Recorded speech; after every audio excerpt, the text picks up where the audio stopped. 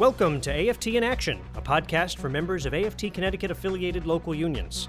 We're approximately 30,000 working people in the public and private sectors, teachers and school support staff, nurses and healthcare workers, higher education faculty and public employees in nearly 90 unions across the state.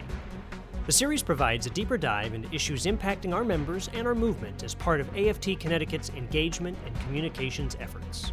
Welcome back, sisters and brothers. My name is Jan Hockadell. I am the president of AFT Connecticut, and once again co-hosting our latest episode of AFT in Action. Today I'm joined by Mary Jordan, who is the president of our local affiliate representing certified teachers in the Norwalk Public Schools. She also serves on AFT's Connecticut's executive committee as an at-large vice president, and just a few weeks ago was elected as our jurisdictional vice president for pre-K-12 teachers. Congratulations, Mary. Thank you for being a co-host with me today. Thank you very much, Jan. I'm so happy to be invited to this episode since we are talking about a subject that we have a lot of experience with here in Norwalk. Exactly. And you've had a long working relationship with our guests, too. I believe members will gain a lot from hearing about how your local union has benefited from the community education partnerships we are now calling CEPs. We do in Norwalk. We have a long trusting relationship with the Dalio Foundation. They have brought us many resources. They've been our thought partners in different initiatives. Among the many programs that the Dalio Foundation and Barbara have supported, I would include Fun for Teachers, which is for professional development experiences for teachers, Teach to One, a really wonderful math program, and currently we are now looking forward to becoming part of the RISE network, which is just gearing up. There are other programs, but we have long felt supported by the Dalio Foundation and Mrs. Dalio, who tend to support public education in a very sensitive way, we've learned, and they do a lot of research to make sure that their efforts support structures that are already in place that help us do the work that we need to do, but we can do it better with their partnership.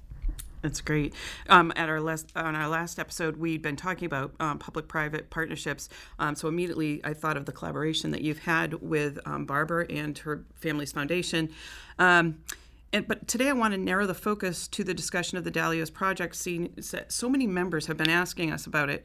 And as the press release says, they're making an unprecedented investment to fuse together educational, workforce development, financial, and community efforts to reach the students across Connecticut who are most in need. I've seen firsthand that what the Dalios can accomplish supporting education in our town, and it's very exciting to consider the possibilities as that's scaling up across the state of Connecticut.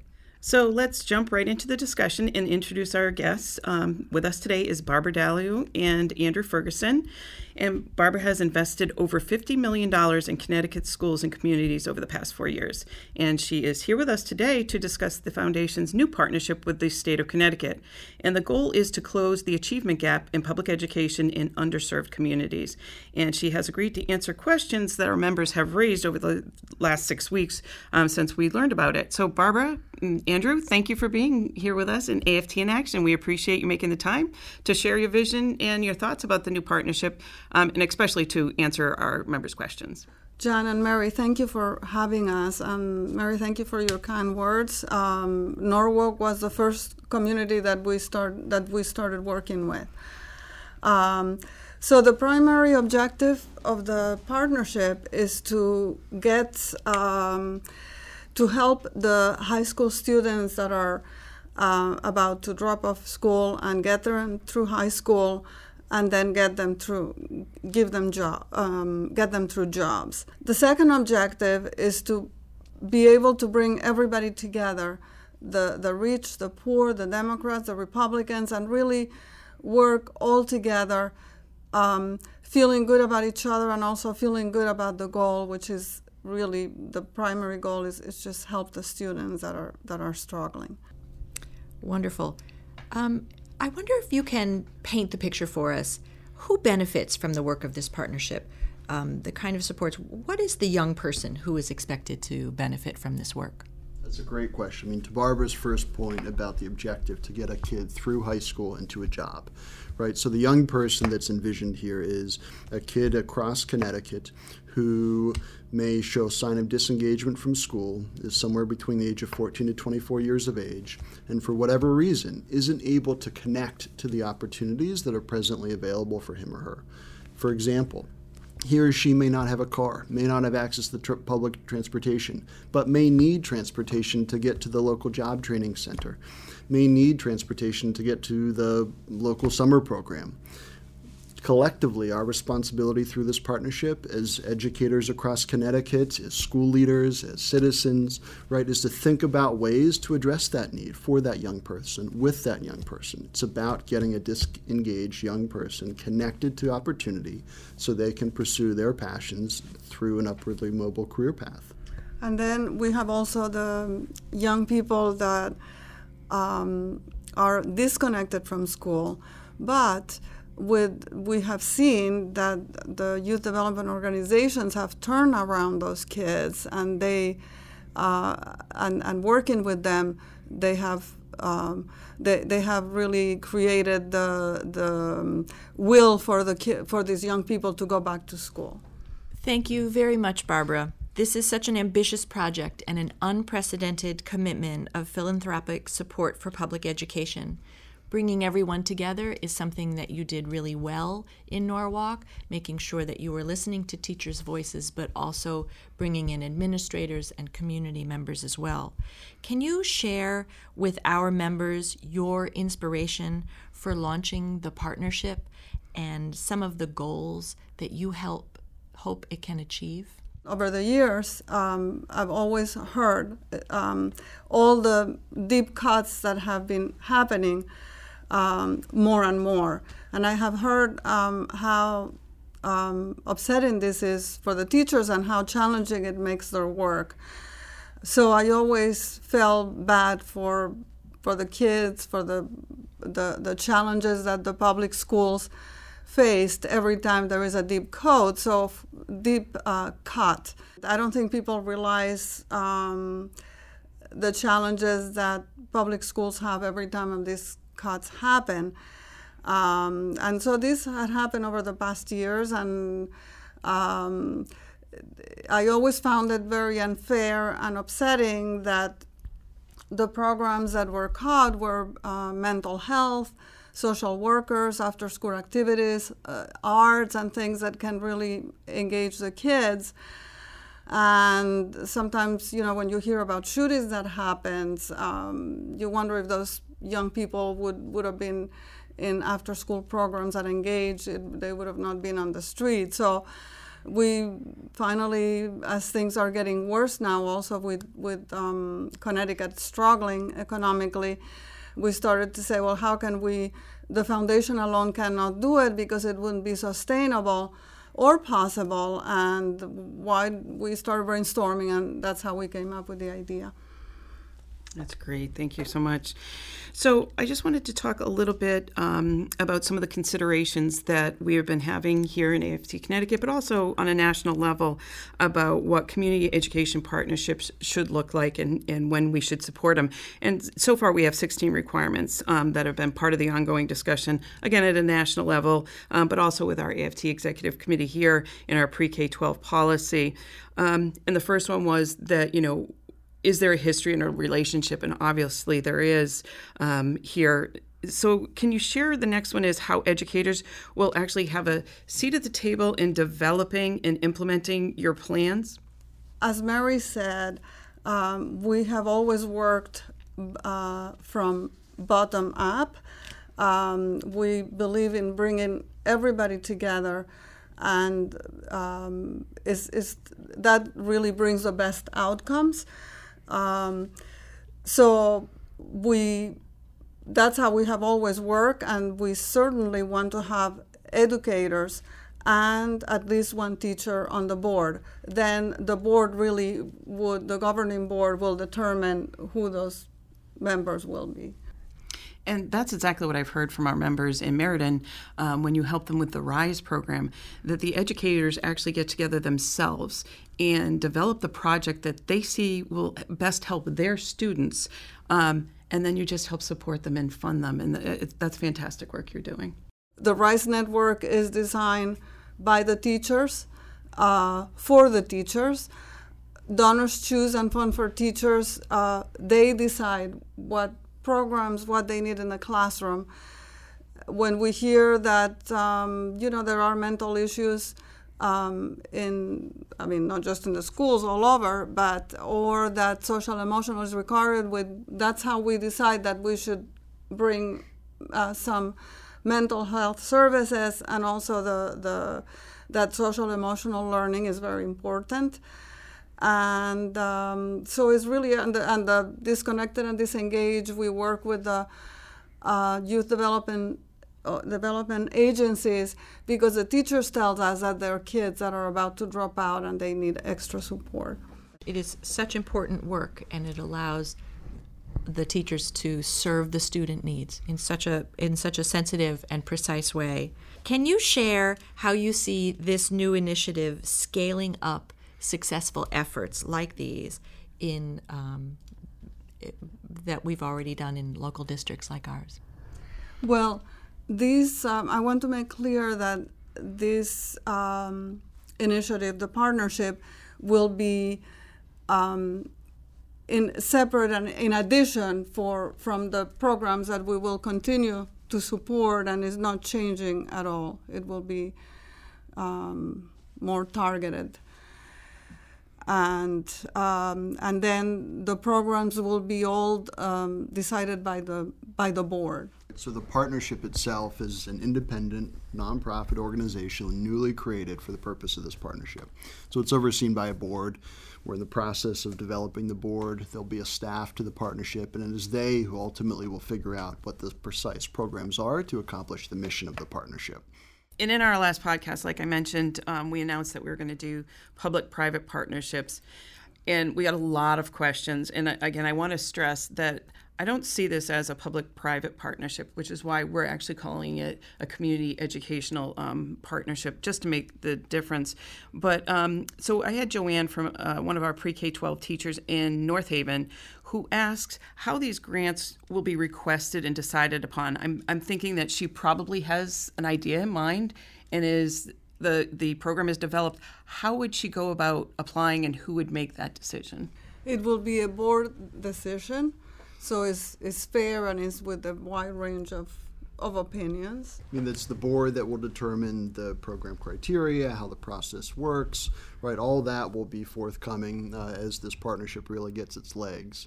And just, Jen, to the opening of your question, which is really important, which is, what is this partnership? It's also say what this is not, right? This partnership is not a privatization. This partnership, to Barbara's point before, is not top-down. This is bottom-up. This partnership is not for everyone. This partnership is for, to Barbara's point at the outset, for high school-age young people who are showing sign of disengagement, disconnection from traditional district schools and communities, and it's about working together to accomplish the objectives that Barbara stated at the outset. So, and as I've had people texting me and emailing me, it's not the Mark Zuckerberg that, okay, education is broken, I know how to fix it, here's my money, and this is how you're going to fix it. It's more the teachers or educators in general getting together in those underserved communities saying, okay, I think we have an idea that's never been done before. We would like to apply for a grant, and this board will decide whether that grant is approved or not. Who's going to be on that board? And we're in the process now of working through the structure, right? So I should say all this is new, right? Both the concept of the partnership, the way you're describing it's right? This is unprecedented. There are not models that have been in Connecticut like this at this scale. This is about working together, building trust, building on Barbara's track record of her last 10 years of relationships, collaboration, leadership, listening to educators across the state. And it's about taking the next step forward together to really build even deeper relationships at larger scale for high school-age young people. And as part of that, one of the new things we're doing is literally creating this nonprofit organization together. Part of that organization is defining the structure of the board. We're working with the governor now to work that through. Once the structure is defined, then we'll lead to the people. By hopefully end of summer, early fall, we'll have in place the people who comprise the board. Obviously, we'll have conversation around that with news to share, in weeks ahead. Soon after the board, right, follows the staff, right? There needs to be a wonderful team in place that reflects the values and mission of the partnership, because really, we have 5 years ahead of us together. At least, we hope, if successful against the outcomes we hope to accomplish together. So we have to set this up right. Another question came from a teacher in Wethersfield, Andrea. She shared her concerns about privatization, specifically schools operated by charter management organizations. Can you talk about where the partnership's investments will be focused?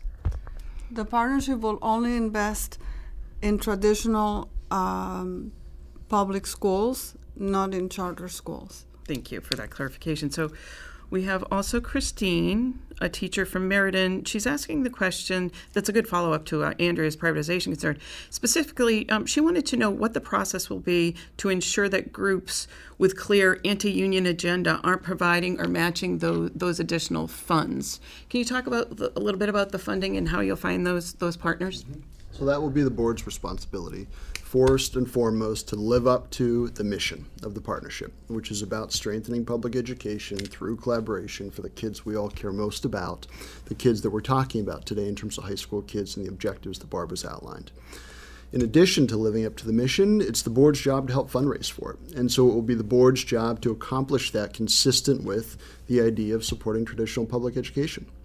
Our last question comes by way of Chris, a teacher from Branford, who shared community concerns with Jan regarding student data privacy. Can you share what you expect will be the parameters of data sharing and use with state agencies or local districts receiving resources? Similar to the question about program criteria for the partnership, that's ultimately up to the governing board. Now look, it's incredibly important that educators, youth development professionals, and others have information, resources they need to help engage high school kids. Right? That's essential.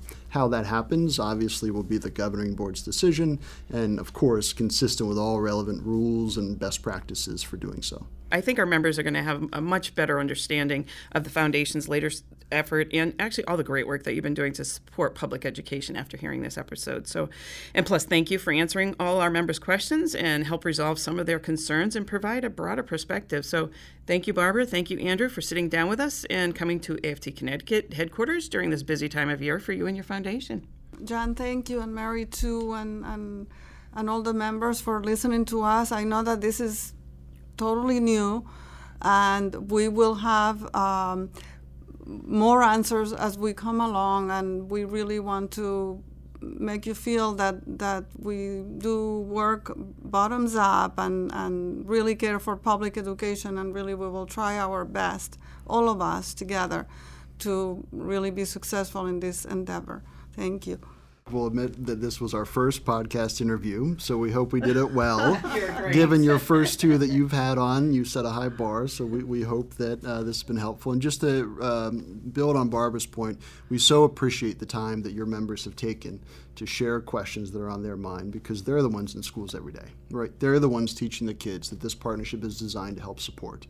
And so it's both by having an opportunity through your podcast to answer their questions, it's by listening to their concerns, listening to their ideas now and into the future, right? That's how Barbara's work has happened over the last 10 years, and that's how this work will continue.